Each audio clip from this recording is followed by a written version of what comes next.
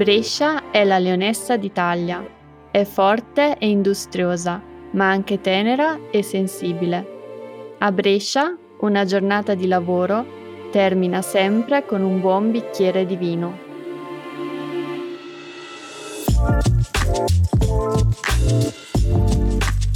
Brescia is the Lioness of Italy. Strong and industrious, but also tender and sensitive.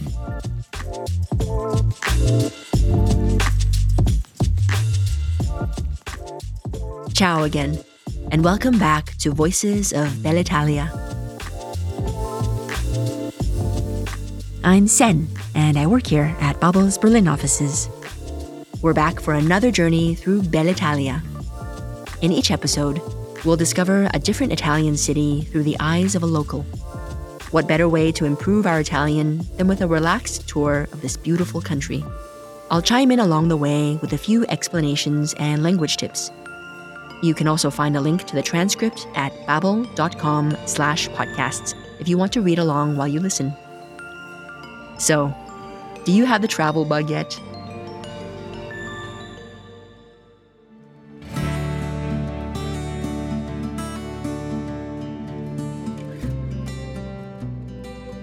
In a metropolis like Berlin, there are a lot of opportunities to practice Italian, for example, in an international language cafe.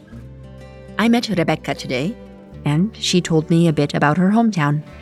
The city itself is a real insider tip. Rebecca, di dove sei esattamente? Allora, io sono nata in un piccolo paese a 15 km da Brescia, nel nord Italia. Quindi originariamente vengo da un paesino, però sento Brescia come la mia città perché qui ho studiato e ho vissuto per alcuni anni. Tu, Brescia, la conosci? To be honest, this is the first time I have heard about Brescia. Rebecca actually comes da un paesino, from a small village just 15 kilometers from Brescia in northern Italy. She moved to Brescia to study and live. So, Rebecca, what's the city like? Allora, in Italia Brescia è conosciuta come centro industriale e come città ricca.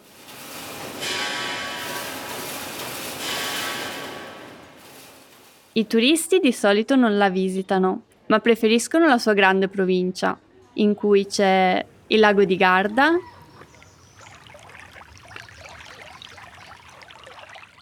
c'è la Franciacorta, zona famosa per la produzione di vino, e c'è il ghiacciaio dell'Adamello.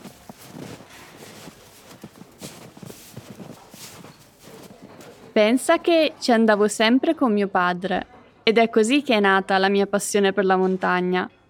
Quindi per me l'intera provincia di Brescia è veramente molto bella, però anche la città riserva grandi sorprese. Oh, so Brescia is the name of the province as well as the city. I get it now. As Rebecca says, I turisti di solito non la visitano. Tourists don't usually visit the town, but prefer to go to the lake, il lago di Garda. The province is also home to il ghiacciaio dell'Aramello, a huge glacier. While hiking with her father, Rebecca discovered her passione per la montagna, her passion for the mountains. Also here is la Franciacorta, famous in Italy for la produzione di vino, the production of wine. But the city of Brescia itself also has big surprises up its sleeve. Riserva grandi sorprese. Quando ho iniziato a frequentare il liceo, a Brescia, avevo 14 anni.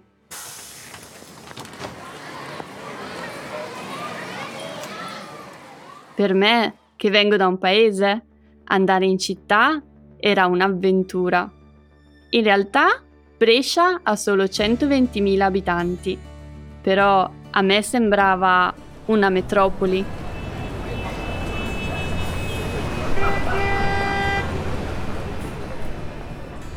Dopo la scuola mi piaceva camminare nel centro storico e scoprivo sempre un nuovo angolo della città.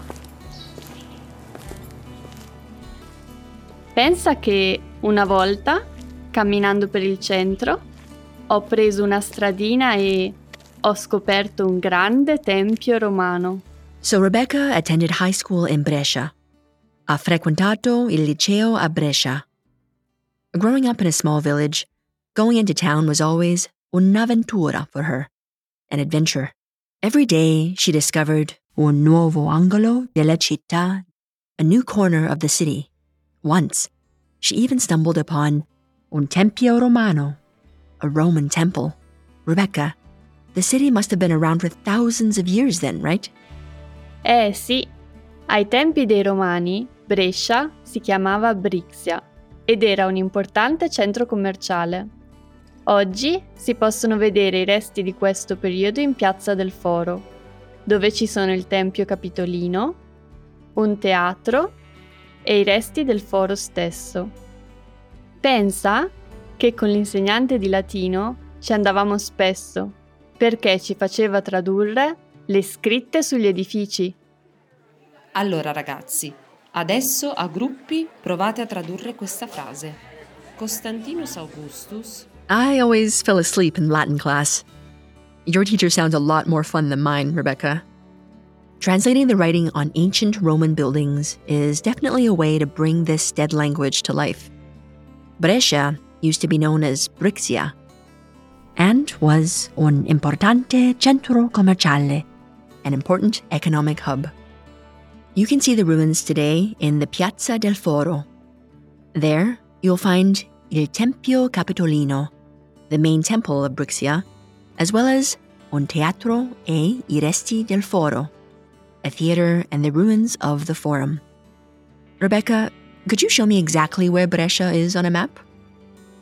Certo, guarda, Brescia è piccola e gli edifici più importanti si concentrano tutti qui, nel centro storico, attorno a Via Musei. Proprio qui, vedi, si trova anche il Museo di Santa Giulia, il principale museo cittadino. Io ci sarò stata almeno 10 volte, perché si trova all'interno di un antico monastero. Ed è perfetto per trascorrere qualche momento di pace. All the main buildings in the city are located around Via Musei. You can also see the Museo di Santa Giulia on the map.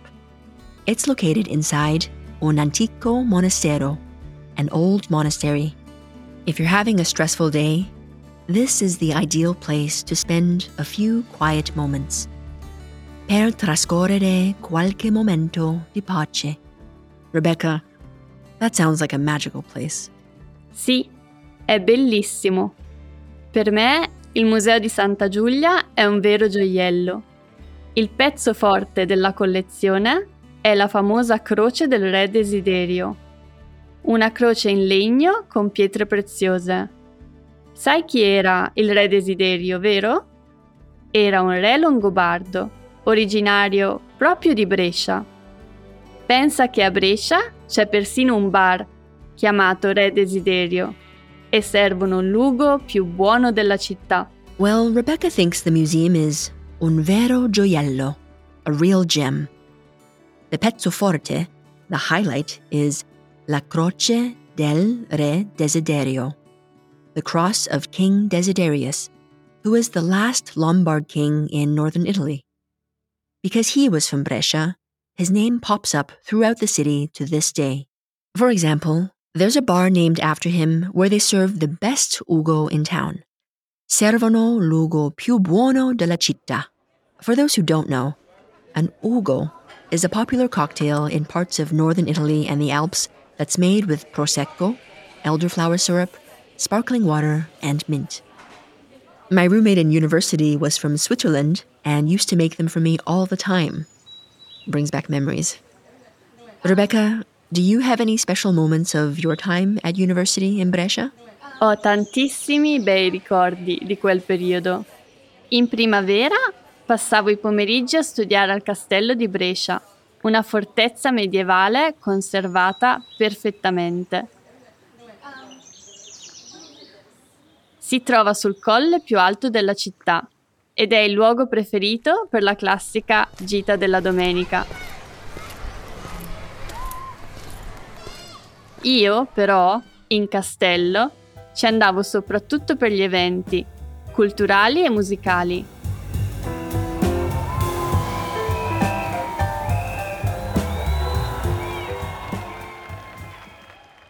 Ah, inoltre, nel parco c'è il vigneto Pusterla, il più grande vigneto urbano d'Europa. During her studies, Rebecca often went to the Castello di Brescia, which is una fortezza medievale conservata perfettamente, a perfectly preserved medieval fortress. This fortress is on top of a hill, making it a nice destination for una gita della domenica, a Sunday outing. In the summer, it also plays host to lots of cultural and musical events. And it's home to il più grande vigneto urbano, the largest urban vineyard in Europe. Now I'm craving a glass of wine. Ah, mi ricordo anche che facevo sempre la pausa pranzo in Piazza Loggia, una bellissima piazza nel centro di Brescia. È chiamata così per la loggia ed è oggi uno dei principali luoghi di ritrovo della città.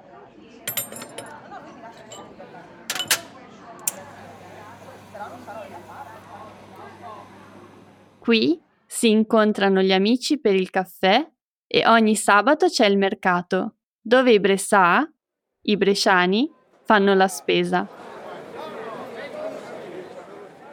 Per la pausa pranzo compravo un pezzo di pizza al taglio, mi sedevo sui gradini di marmo e ammiravo la splendida loggia. That sounds lovely. Nel centro di Brescia, in the center of Brescia, is the Piazza Loggia. This is where I bresciani meet to go for a coffee or to the market. Rebecca always spent her lunch break there too. She would sit sui gradini di marmo, on the marble steps, and eat a slice of pizza while she admired the loggia, which is kind of like an outdoor gallery with a roof held up by columns, but no walls. Rebecca, do you have a photo of the Piazza Loggia? Sì, guarda, ecco qui. Questa è Piazza Loggia e di fronte alla loggia c'è la torre dell'orologio. Si tratta di una piccola torre con un orologio astronomico meccanico che indica non solo le ore, ma anche il mese, il giorno e le costellazioni dello zodiaco. Sopra la torre, vedi, ci sono Tonio e Battista. Sono i match delle ore, cioè i matti delle ore, due statue di bronzo che ogni ora colpiscono la campana. The piazza also boasts another special feature, la Torre dell'Orologio, or the clock tower. It not only shows the time, but also the months, days, and even le costellazioni dello zodiaco, the constellations of the zodiac. On top of the tower stand two bronze statues of Tonio e Battista. These two figures are also called I matti delle ore, the fools of the hour, and they strike the bell every hour. Piazza Loggia è il cuore di Brescia e divide la città in due. Da una parte c'è la Brescia chic ed elegante e dall'altra la Brescia più alternativa.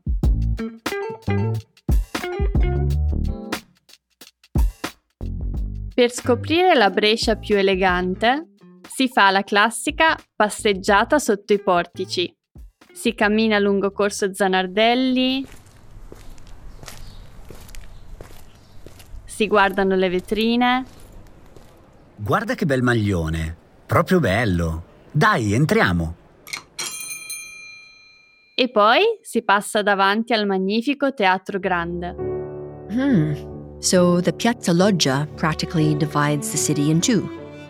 On the one side, you'll find the more chic neighborhoods, while on the other is the more alternative Brescia.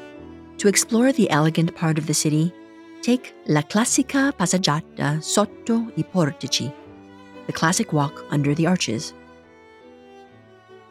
Take your time window shopping along the way before you get to the beautiful Teatro Grande at the end. Rebecca, do you have any recommendations for where to go out in this part of town? Una zona tipica è Piazzale Arnaldo, che la sera diventa il centro della vita notturna della Brescia Inn.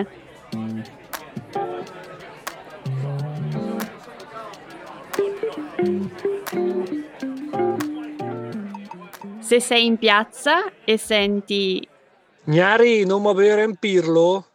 cioè, ragazzi, beviamo un pirlo, allora sai che è l'ora dell'aperitivo. A Brescia, infatti, l'aperitivo si fa con il mitico pirlo, che è il cocktail bresciano a base di vino bianco, acqua gassata e Campari o Aperol. È molto simile allo spritz, anzi, è uguale, ma il vino deve essere rigorosamente fermo. So, if you want to go out in Brescia, you have to go to Piazzale Arnaldo. The nightlife of the Brescia Inn, the hip Brescia, is centered here. A typical evening begins with a pirlo, a typical aperitif that's made from vino bianco, acqua gassata, e Campari o Aperol. White wine, sparkling water, Campari or Aperol. Pirlo is similar to a spritz, but with vino fermo, still wine instead of sparkling. Rebecca, what about the other side of town? Beh, l'altra parte della città, la zona del Carmine, è quella più nostrana. Fino agli anni 90 il Carmine era un quartiere malfamato. Oggi è il quartiere più bohemien di Brescia ed è sinonimo di vita notturna, multietnicità e diversità di luoghi e persone. Ci sono locali universitari, gallerie d'arte, mini supermercati etnici, macellerie halal, bar tradizionali e tipiche trattorie. Proprio qui c'è anche il mio ristorantino preferito, i Du della Contrada, dove, per me, si mangiano i casoncelli al burro e salvia più buoni della provincia. The alternative part of town is called Il Carmine. This used to be un quartiere malfamato, a neighborhood with a bad reputation. Today, it's known for its vita notturna, multietnicità e diversità di luoghi e persone, nightlife, multiculturalism, and diversity of places and people. Rebecca recommends the restaurant I Du della Contrada, where you can try the typical casoncelli con burro e salvia, the local variant of filled ravioli with butter and sage.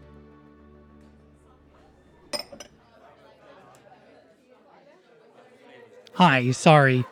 Would you like anything else this evening? We'll be closing soon. No thanks. We'll be going in a moment too. Wow, how did it get so late? Tonio e Battista must be in a rush tonight. Small alleyways, ruins from the Roman Empire, and a contrast between the chic and the alternative. Brescia is really a hidden gem among the many Italian cities.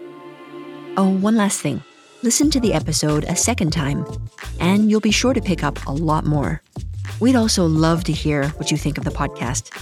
Send us a note at podcasting@babbel.com or leave a comment directly in your podcast app. Thanks for listening, and a presto!